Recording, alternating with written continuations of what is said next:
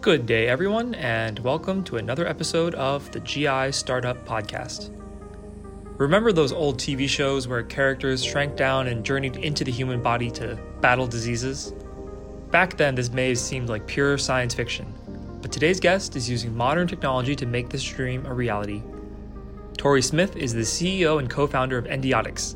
His mission is to develop Pillbot, a remote-controlled pill-sized robot that can enter the human body for diagnostic and therapeutic purposes. I am so looking forward to hearing this conversation. My name is Matt Zhao, and as always, here's your host, Dr. Curdy. All right, we've got Torrey Smith here. Welcome, Torrey. How we doing? Fantastic. Happy to be here.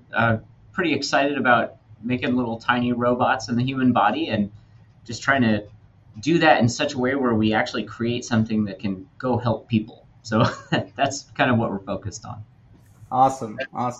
That's really interesting. You know, you're jumping right through this.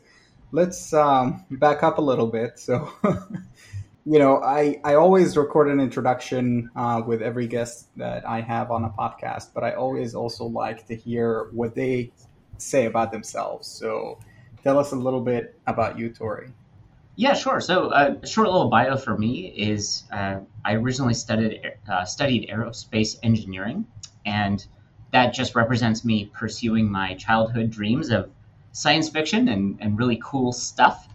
As a kid, I was raised in a little dirt floor cabin, and then eventually, you know, they took me out of the mountains and I got to go into normal society. But, you know, when I was a kid, I had books and sci-fi, and I've just been trying to create that ever since. Endiatx to me basically just represents an attempt to bring a little bit of the world of hardcore deep tech into medical device. And we think if we can make a robot swim around in your stomach and maybe turn a hospital visit into a Zoom call, that maybe, you know, we can use that as a platform to do other things. That's amazing. So tell us the story of Endiatx. How did it start? You know, from the birth of the idea until where it is right now. Right. So I think I had always imagined a future where nano robots travel by the millions throughout your bloodstream and just like attack in swarm style any cancer that would dare threaten your life. Right. That's kind of that is the dream from science fiction. And honestly, I think we're probably moving in that direction, both with people trying to build tiny robots like we are, but also on the biotech side. You know, for example, I lost my Aunt Katie to a glioblastoma brain tumor. I think it was 2007. And, you know, a few years ago, I saw a case where a patient was cured of that same terrible illness using a targeted immune therapy.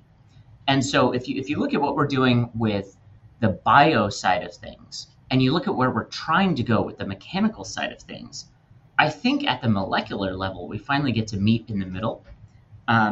So in the meantime, I just feel like we're trying to be the bus driver of the magic school bus, where we just initially think, thank goodness for the human stomach, because it provides us this relatively large place where we can place a rather humble little robot pill and drink some water and maybe have a look around.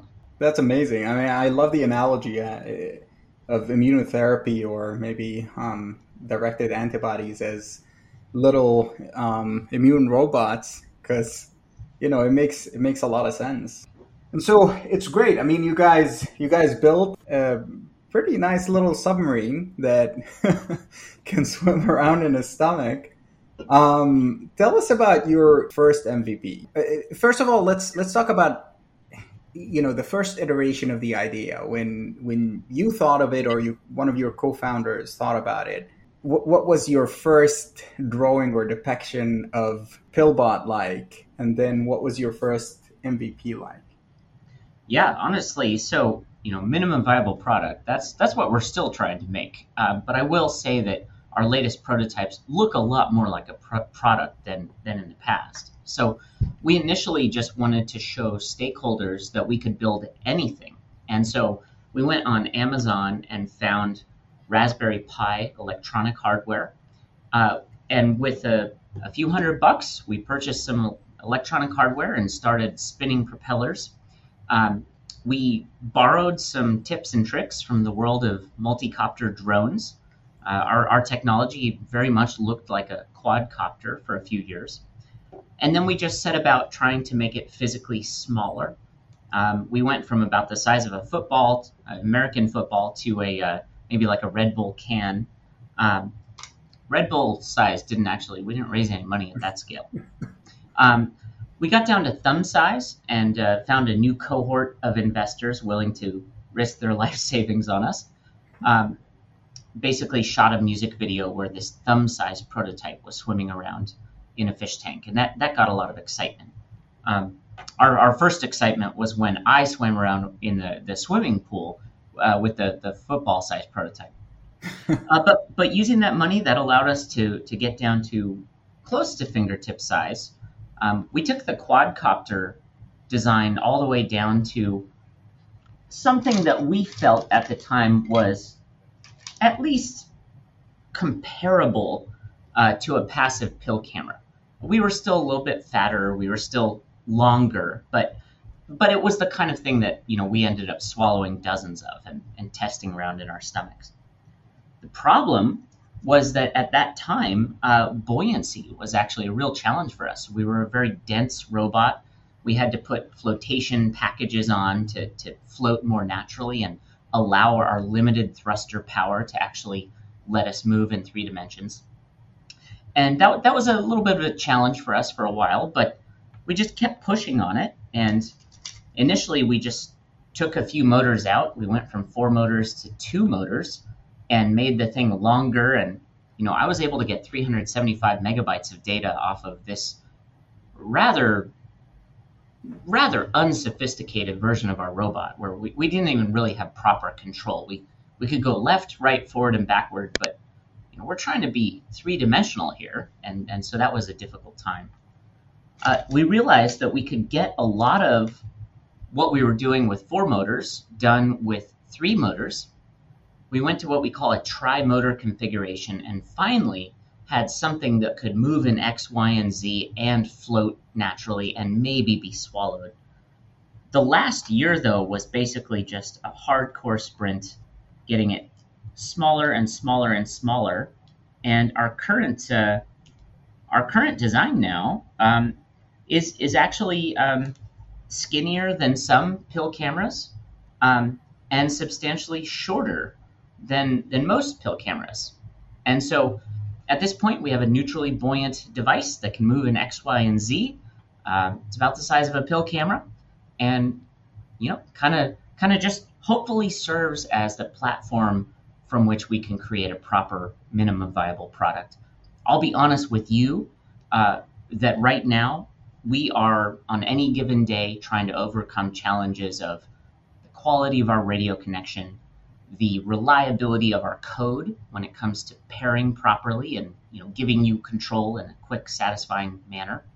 And then finally, just the delivered video quality. I have a lot of videos up on YouTube that show video, but not the kind of video that makes a fun video game. Nice. I mean, I love this story. Starting out from a football size prototype and going all the way down to what you have right now, which is amazing. And it sounds like you guys have resolved most of the mechanical problems, and now it's kind of telecommunication. If I'm not putting my foot in my mouth right now. That's actually very, very accurate. When I'm describing Endiatx to a stakeholder or one of our existing investors, or if I'm meeting new groups of investors that might be able to be a part of our new chapter, what I like to tell them is that we feel that we have de-risked the mechanical hardware component fairly well. We're very proud of our ability to make a little robot pill that you can swim around and drive in your stomach. And that most of our development now from here on out is going to be on the software side. We certainly have some electronic hardware optimization. We have drawing board plans of robots that will be smaller than any pill camera. Um, but really, from here on out, we're just trying to get the video signal to that next level of quality so that we can hopefully make the world's first virtual endoscope, even if it's an entry level endoscope. If we can be the first truly virtual endoscope where you can have that look around inside a patient in the comfort of their own home over a Zoom call, we hope that is sufficient to get the community excited and maybe help collaborate with us to see what comes next. I'll tell you, I'm already excited. But I'm interested in maybe a little story or a little blurb about how you got your first investor to be excited. So what was the story? Going with that football shaped device, which, you mentioned the story you guys started out buying the components on Amazon. So I'm guessing that part was self-funded. So it really began with me finally realizing at the age of, I think, 37, that if I was going to pursue my dreams, I needed to make some kind of a change. I had become, I'm now in my 17th year as a medical device designer, maybe our fourth year as a co-founder of Endiatx. But I spent a good 5 years, I think it was like 2014 through 18, sketching the Endiatx logo, while I would work on other medical devices at my job, um, drawing robots in the margins of my notebook. I spent about 5 years just dreaming and thinking that somehow I had to invent the whole tech stack myself. And so, although I'm a decent mechanical designer, I didn't know very much about code and electronics. And so I was buying Arduino hardware and micro-size hardware and trying to learn how to code, which is still a bit of a handicap for me, which I'm not proud to admit it, but I can certainly admit it and ask for help.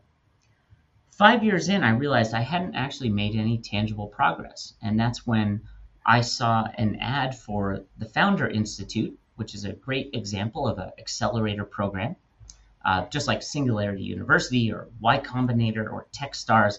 Those are all amazing places. Founder Institute had an ad that said, "Come practice pitch your idea for free." And I was nervous. I was excited. I was very naive, but I went over there and got slaughtered. And they said, "If you're serious, we, have a program you can apply to. And basically, we'll teach you how to communicate. We'll teach you how to become a CEO, a fundraiser. We'll teach you how to grow beyond, your day job." And so I went through Founder Institute, and that was a life-changing step for me. I came out of that program 4 months later with a funded company with patents filed. We were incorporated, and our technology was in its infancy, like the size of that American football. But yes, like you said, we used the cash we had on hand, a couple $100 of electronics, several $1,000s that our chairman put on his credit card to buy us our first decent resin 3D printer from Formlabs, which we still use, that Form 2. And basically, we took what we had on hand and started building robots. And that was how we were able to get our first group of investors, many of whom were from the Burning Man arts community. And our exploits out at Burning Man in the desert building giant Tesla coils proved to give us a little bit of a cohort of people that believed in us. And, that's where the friends and family money came from. And from there, we started meeting angel investors and venture capitalists, and the rest is kind of history. That's amazing. I mean, I love so many things about the story. Going through the Founder Institute, that's really cool because a lot of people don't think about that. Going through one of these institutes, although I've heard this over and over and over, getting the right team is one of the most important things that you can do. And like you said, you could be a fantastic engineer, mechanical engineer, for example, but you wouldn't know much about electrical engineering or coding or any of that stuff. But all of it is needed for a product similar to what you're describing. And so going through one of these institutions can be essential. I think that is a great pathway. But looking for investment capital at Burning Man, I've not heard this one before. It was interesting. I do like to credit the Burning Man community for helping me as an engineer in my late 20s, maybe early 30s. I think it was early 30s. Start to see a slightly larger version of myself. Many of us suffer from imposter syndrome, and many of us are ashamed that we didn't go to a certain school or maybe didn't take a certain risk at a certain time in our life. And I feel like if you allow that to just build and build and you don't answer it, eventually you can become relatively unhappy and you can feel trapped in your life. And I would offer some credit to Burning Man for helping me to understand that I might have the potential to be more than a arrogant cubicle jockey designing stuff in SolidWorks. And so initially we started building zip lines and towers because we were engineers out there. My friend Dan said he wanted to build a Tesla coil, which is a device that shoots lightning bolts. And that grew into a 10 meter or about 32 foot high Tesla coil that was approaching world record with some of its stats. And once we had spent a few years out at Burning Man becoming relatively known out there, we began to realize that there was a new opportunity, which was, what if we could take some of this passion and some of this creativity, and more than anything, what if we could take this license to really express ourselves and kind of be who we wanted to be back to Silicon Valley? And that's where I started to tell the team that I had always had this dream of robots in the human body, and that I thought we might actually be able to pull it off if we put all of our minds together. I love it. Finding it, that kind of inspiration is amazing. I have so many questions, but let's focus on some practical stuff. So going through the Founder Institute, did you have to quit your day job? Actually, the best thing you can do when you go through Founder Institute or any accelerator is to try to get fired about halfway through. Because if you quit your day job, you don't get any severance. But when they fired me from my previous day job, and these good people remain my friends. But when I managed to get fired, they offered me a month of severance. And I thought that was very generous.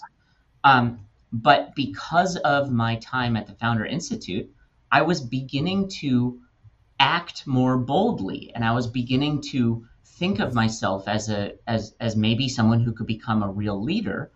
And I realized, wait a minute, maybe this is negotiable. And so I went to the powers that be and I said, would you be willing to quadruple that severance? It would certainly help me with the transition.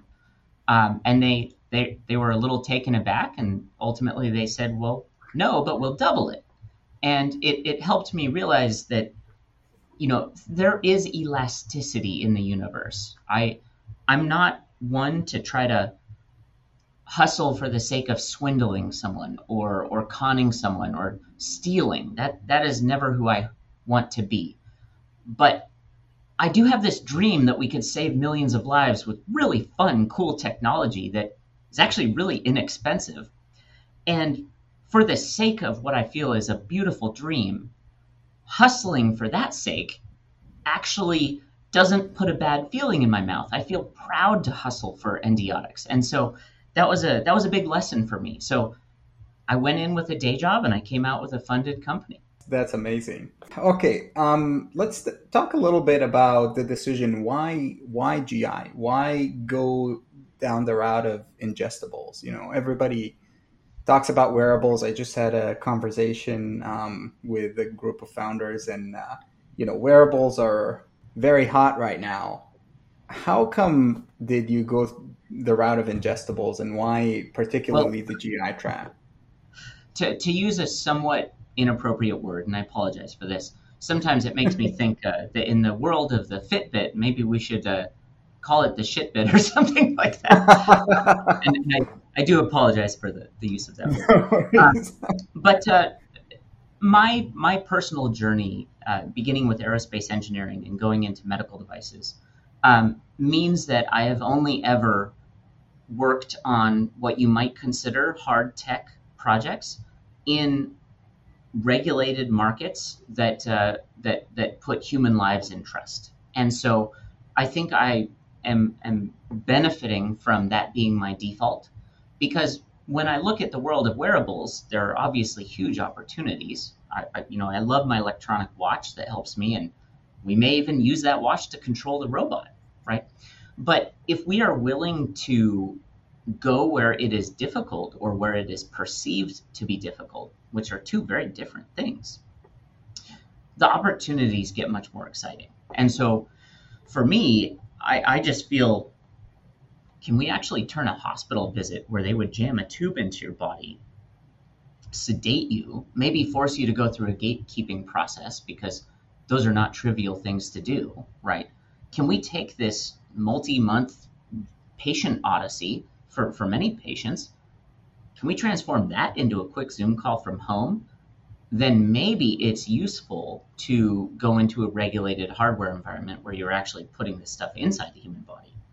I would say that this is not the first class 2 medical device that I've worked on. All of my medical devices, dating back to say 2006-7, have been vascular closure, closing the holes left in arteries after you get catheter access, atherectomy, making catheters that would remove plaque from arteries, endometrial ablation, steaming the inside of the uterus to try to avoid a hysterectomy. Therapeutic hypothermia is like poking a hole in your belly to squirt ice water onto the outside of your guts to very quickly drop your core temperature into deep hypothermia, and some others. They were all devices you might consider invasive to some extent. And so I just feel like, hey, cancer's on the inside. Let's go kill it where it lives. Nice. I like it. I'm a GI doc, so I like GI. I'm glad you picked this field. I always say, I'll say this again, I think, for the GI tract, there are no surface wearables. And I mean, maybe there is. Allometry is an interesting one. But I do think that ingestibles are the wearables of the GI tract. So it's a good place to be. We feel that ingestibles are, I think that's a very accurate way to say this. Like, ingestibles are kind of the next iteration of what is a wearable. Because if you think about it, the GI tract is, in certain senses, more of an external surface than other parts of the body, right? The inside of the GI tract is capable of handling objects and certain types of pathogens in a much more robust way. I think the GI tract might very well be an appropriate place to begin this journey of tiny robots in the body. And I would simply say, thank goodness for the human stomach, because if we can visualize the human stomach and turn a certain number of EGDs into a Zoom call, I think we're starting. I think we actually can affect people in a very positive way. But it gives us this early opportunity to try this technology before we would do anything crazy like brain surgery. It's amazing. It's your own personal playground, isn't it? It's the perfect playground. It's this part of the gut that is just so big and doesn't move or doesn't push things as strongly as the rest of the bowel. It's amazing. I will say that when we have a device ready to do a demo, and we're going to demo it to maybe a venture capitalist, or we've done a live swallow demo in Las Vegas, which was pretty cool up on stage. You skip your meal. If you try to maybe schedule it for midday, you would wake up. Try to avoid breakfast. That's very important. Try to avoid coffee. That's very difficult for me. I usually drink a few glasses of warm water during the morning to hopefully kind of easily rinse out some of the goo, right? And then around midday, that's when we would consider it go time. And that's where I would have several pints of water on hand and a robot ready to go. And that's kind of all we've needed so far to create a temporary aqueous environment that you can swim around in and just kind of have a look around. That's awesome. So since we're talking about the details of how it's been done so far, I've seen it work. I've seen some of the videos that you're talking about, and it's basically this little submarine, right? And it works while it's underwater, but it doesn't work above the surface of the water, right? It cannot. It's not yet a drone that can fly. Yeah, and believe it or not, I mean, if you Google tiny flying drone, I think you'd be impressed with what's been done, right? Our specific goal is to temporarily and artificially inflate the stomach with a body of water just by drinking a few glasses of water. We are just a multi-pump jet swimming robot. Honestly, it looks kind of like what you might think a fish tank toy might look like. It's a little capsule with a camera and some LEDs and some holes poked in it with pump jets that can squirt water in several different directions.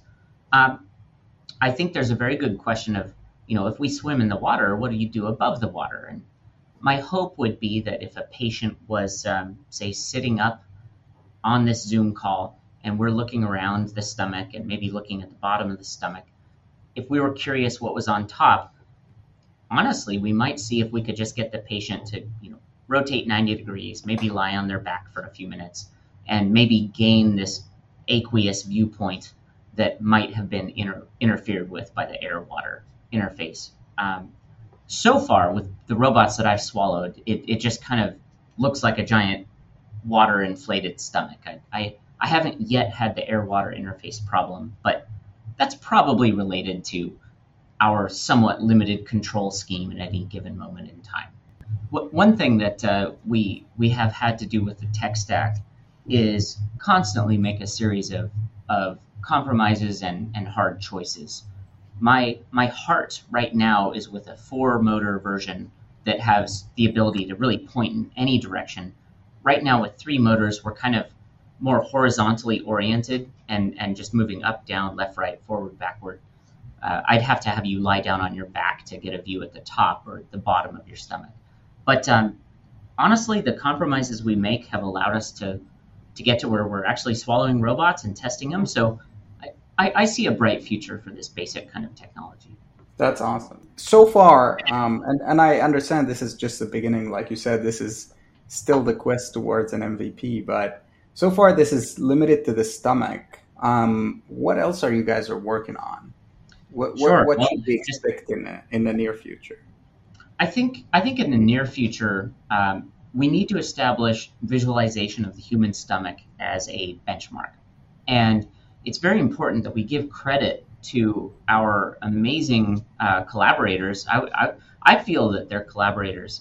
The Onx Robotica team coming out of China with a product called Navicam, they have created a magnetically actuated pill camera that is FDA released in the human stomach for visualization of the human stomach. And so it's just amazing technology. Let's unpack that. What does that mean?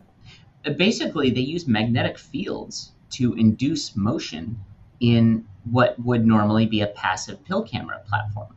And so you would just lie on a bed and they roll this actually surprisingly small magnetic machine over to you that can create magnetic fields in various directions. And they basically have a moving eyeball in the stomach. If we have any differentiation, I think it's that our basic goal is to do this without the capital equipment so that we can unlock the telemedicine capability of just a Zoom call from home, right? But with that being said, the moving eyeball in the stomach, I think very much is the beachhead market for us. But immediately thereafter, we get interested in the colonoscopy. So for example, if we're going to do a colonoscopy, we would need to clean all the junk out. And this is where a procedure like a colonic, where they just use a bunch of water to sort of rinse out all the junk and sort of create this aqueous environment. That machine already exists and that procedure is pretty well understood. We might be able to offer a prep-free walk-in colonoscopy that wouldn't require any sedation. Basically, you would just walk in off the street if you're willing to let this machine clean you out. I think in that kind of an environment, our first product, Pillbot, could probably get a second market, which is perhaps twice the size of the stomach market. But really from there, let's ask some hard questions. The reason that I would go for a direct entry into the colonoscopy rather than swallow it and wait is that the small intestine is a difficult environment for us to just swim through. Swimming through a series of kinked, slippery tubes when all you can do is squirt a little bit of water for your propulsion, in our case. I don't think with our current tech stack, we're going to easily navigate the small bowel. Maybe we can pop into the duodenum and have a look around, which would be very cool. So I think it's move around in the stomach first, then separately, maybe we could do that prep-free colonoscopy with the colonic machine. But really where things get interesting is let's get weird for 1 second, if we haven't been weird already. Imagine a gross little thing like a botfly larva. This is the kind of thing that a fly would place on an animal, and the little teeny larva exists under the skin, and it eats a little cavity, and it grows into, what will ultimately become another botfly. Now imagine you could hack into that. Imagine you could tell a botfly larva where to go, where to eat. There was a case where a botfly larva tragically made it into someone's brain and actually ate a cavity in their brain. And there's a terrible autopsy picture of what resulted. But imagine we had the ability to make robots on that scale. So in this case, maybe the size of a grain of rice. These little robots might be able to articulate. They might have little arms and legs. They might be able to snip at the front and maybe cauterize at the back. They might be wirelessly powered or potentially nuclear powered. And if we could make a little creepy, crawly surgical robot about the size of a grain of rice, you could potentially start to do brain surgeries. You could potentially have a fleet of them park themselves at the periphery of a tumor somewhere in the body and methodically begin to go to work on it. And that could be through direct surgical cut. That could be injection of radio enhancers to localize and intensify the power of the destructive power of radiation while minimizing it in other areas. We start to become very excited when we ask the basic question, is it possible to make a robotic platform that can move under its own power inside the human body? That is the question that Pillbot is asking, and we are hoping that it begins a grand adventure. Nice. I like that. That's a great speech. I hope we can get to that at some point in the future. It sounds too sci-fi though at this time. The weird thing is, I don't know if it's mechanical advancement that takes us there or biological advancement or some weird mixture. We have now seen videos of teams that are using electronic implants to manipulate the motion of insects. And this is very much like the movie Fifth Element, where there's this electronically enhanced cockroach or something like that that's spying on the president. And unfortunately perishes under his shoe. I feel like one way or another, this kind of technology is just kind of inevitable, right? Like if you can hack into a cockroach and make it go left, right, forward, backward, honestly, how far are you from having a botfly do that? On the biological side, with targeted immune therapies and others, and I need to be very honest that my deep biotech knowledge base is pretty small. But basically, I see many avenues in which we can advance the standard of care. I will only speak from the perspective of a mechanical knucklehead aerospace engineer, which is there's a crew in Europe called NDB, or I think it's a nano diamond battery, where they are taking flakes of carbon from nuclear reactor control rods that are end of use. This is extremely hot, so to speak. And these little flakes of carbon are then, at a microscopic level, placed over what is essentially a fancy solar cell that is able to receive that radiation and produce electrical power. They encapsulate this very small thing, about the size of the head of a pin, in a crystal matrix and yield a surface mountable nuclear battery. And I was very honored to get on a call with some of their team and basically say, I think this is how the microsurgeon could be powered, right? As you make these things quite small, the actual radiation hit that you're putting gets smaller and smaller as well. Like, how much energy is really necessary to snip a few cubic millimeters of tissue, right? We're just trying to make a tiny, intelligent scalpel that can travel to anywhere in the body, and maybe be more than just a scalpel. I sort of see this technology as ultimately deploying an arsenal of technologies that could be used for various purposes. Amazing. That is brilliant. I love how you're also looking into other people's work and how it fits in. I think that's brilliant. All right. So, we talked about pretty much everything that I want to talk about, except for one thing. And I always ask this for everyone that comes on the show. And it's basically, what's the most challenging obstacle that you've had to deal with so far? Sure. Honestly, the most challenging obstacle for me was a cage that I built myself and lived in for a number of years. I allowed myself to feel slighted by maybe my upbringing at times. I would feel like, oh man, I wish my parents had more resources for me as a kid. And then, of course, decades later, I realized that's where all the grit came from that has been so valuable on the startup journey. I spent years thinking I had to know everything or I wouldn't be taken seriously as a founder. And so there was this period of 5 years after the PillCam company, Given Imaging, sells to Covidien, then Medtronic. That deal approached nearly $1 billion in value. And, that got my attention in the world of medical device because, the number of patients that could potentially affect, or the concept of electronics in the body, was very fascinating. The bottom line is my attention was raised, but I felt inadequate, and I felt like, I had to be some kind of superhuman, some true genius in order to work on stuff like this.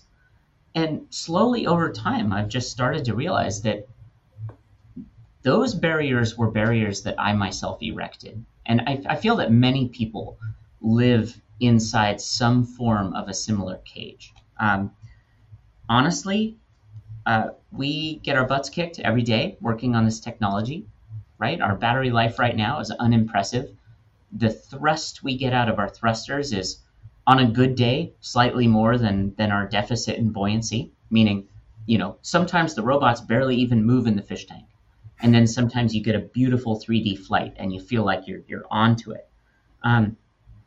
The challenges are never going to stop coming. The question is, are you, as the prospective founder, willing to simply take the first step, lean into the first challenge, and then just be there for the long haul? I'm glad that I can contribute to the technical stack on the mechanical side. I'm very proud to begin to do a little bit of the layout for our flexible electronics. It's so cool to cross over into the electrical engineering world. But at this point, the skill sets that have found us from all over the world to make this happen get very humbling very fast.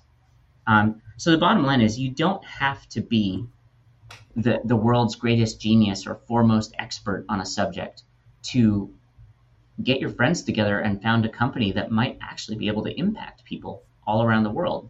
So yeah, it's hard to fundraise for a company like this, but if you take the money you have on hand, a couple $100, a couple $1,000, create something real, shop it around to investors, you're going to get a lot of rejections, but in several thousand rejections, we've found some very compelling yeses over the years.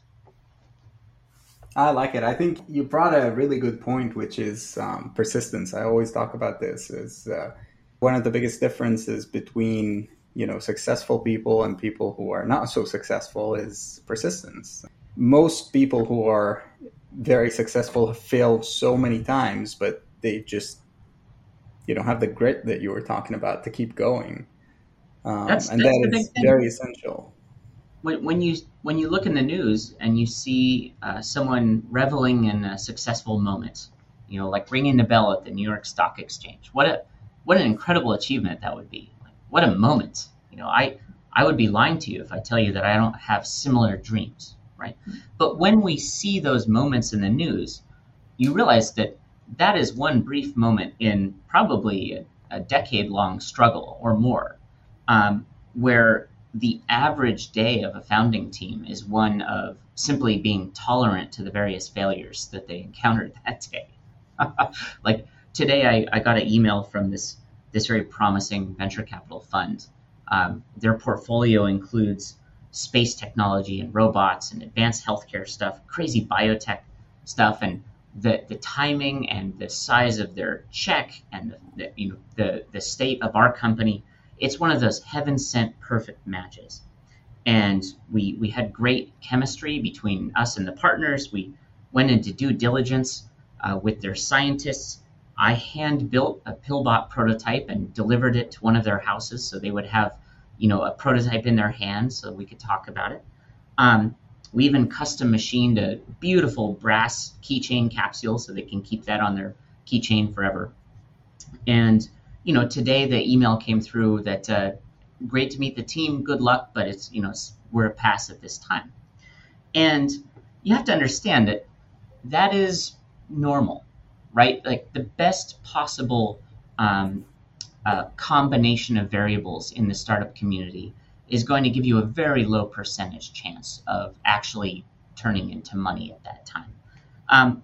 But the other thing is, also today, we got some relatively good news. There's an open thread that's still moving forward, and it's a smaller figure, but it's definitely something that would help keep us alive and keep us accelerating. And the neat thing is that even though you pick up this huge pile of rejections, almost universally, and absolutely in the case of this fund I just mentioned, the people say, this is fascinating. Please keep us in the loop. Please keep us on that monthly update. We want to see your progress over time. And one thing I'd like to mention is that I once pitched a deep tech venture capitalist using our football-sized prototype. And it was even in pieces at the time. It wasn't even assembled or wet tested. And she said, Torrey, I really love your dream. This is too early for my fund, right? I can't write you a check today. But I like you and I like your energy and please include me on your monthly update. 36 monthly updates later, she called me up and said, I'm starting my own fund. You're my first check or one of the early checks. And that feeling is amazing because as a founder, you need to very carefully manage your emotional reactions. There are very few people in the world that don't want to see you succeed. And if people give you an opportunity to share the story, they may very well become some of your biggest backers. But in this case, it took 3 years. So I think there's a lesson in there. Absolutely. I love it. You're so persistent. I mean, sending monthly updates for 36 months, and it paid off.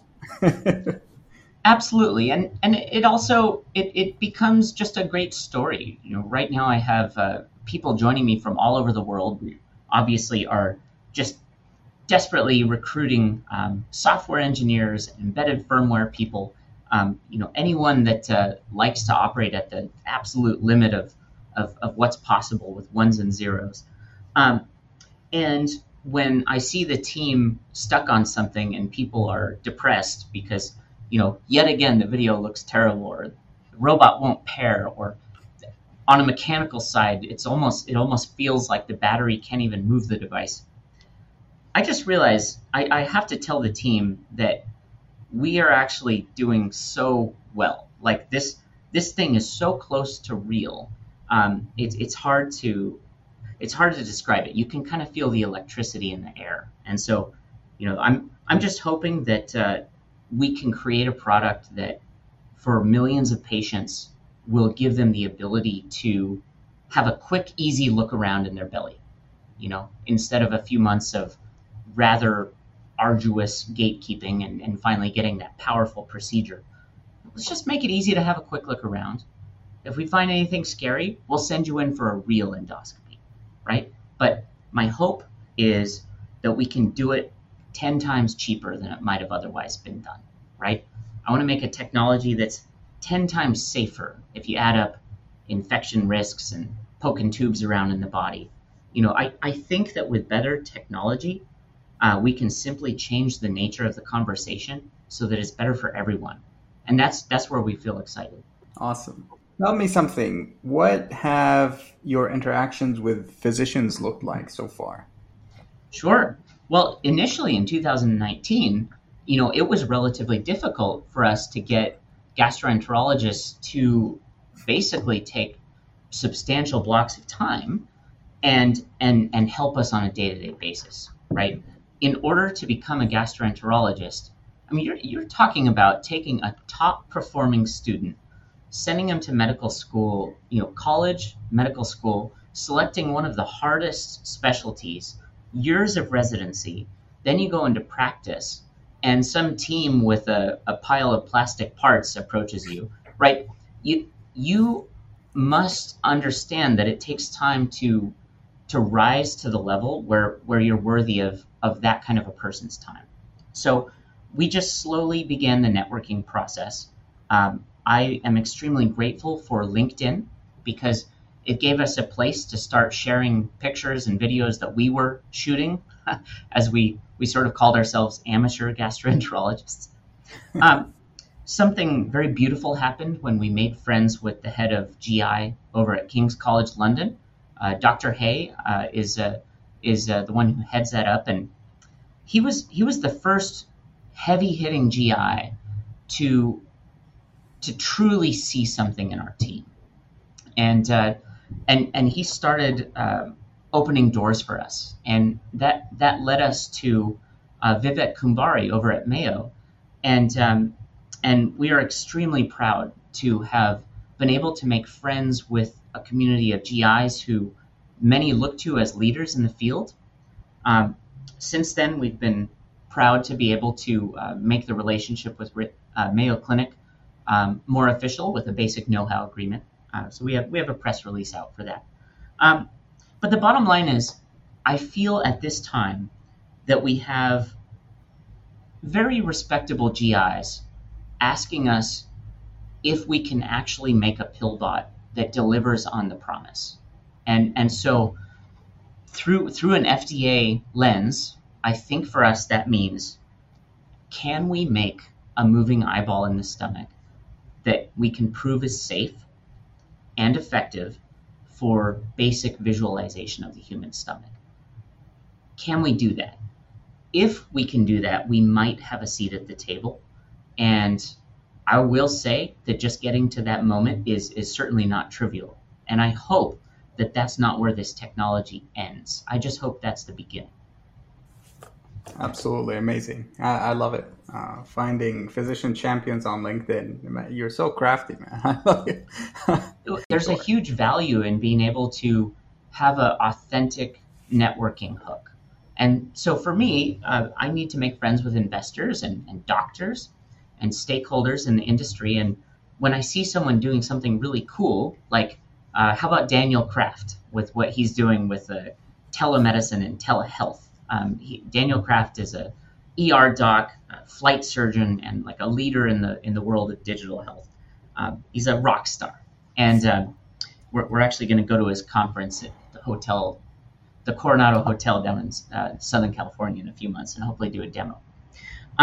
But to make friends with someone like the great Dan Kraft, you need to be able to say something. And so I would go on LinkedIn and say, hey, Dan, I'm a big fan of your work. I make robot pills, and I'd love to connect if you're up for it.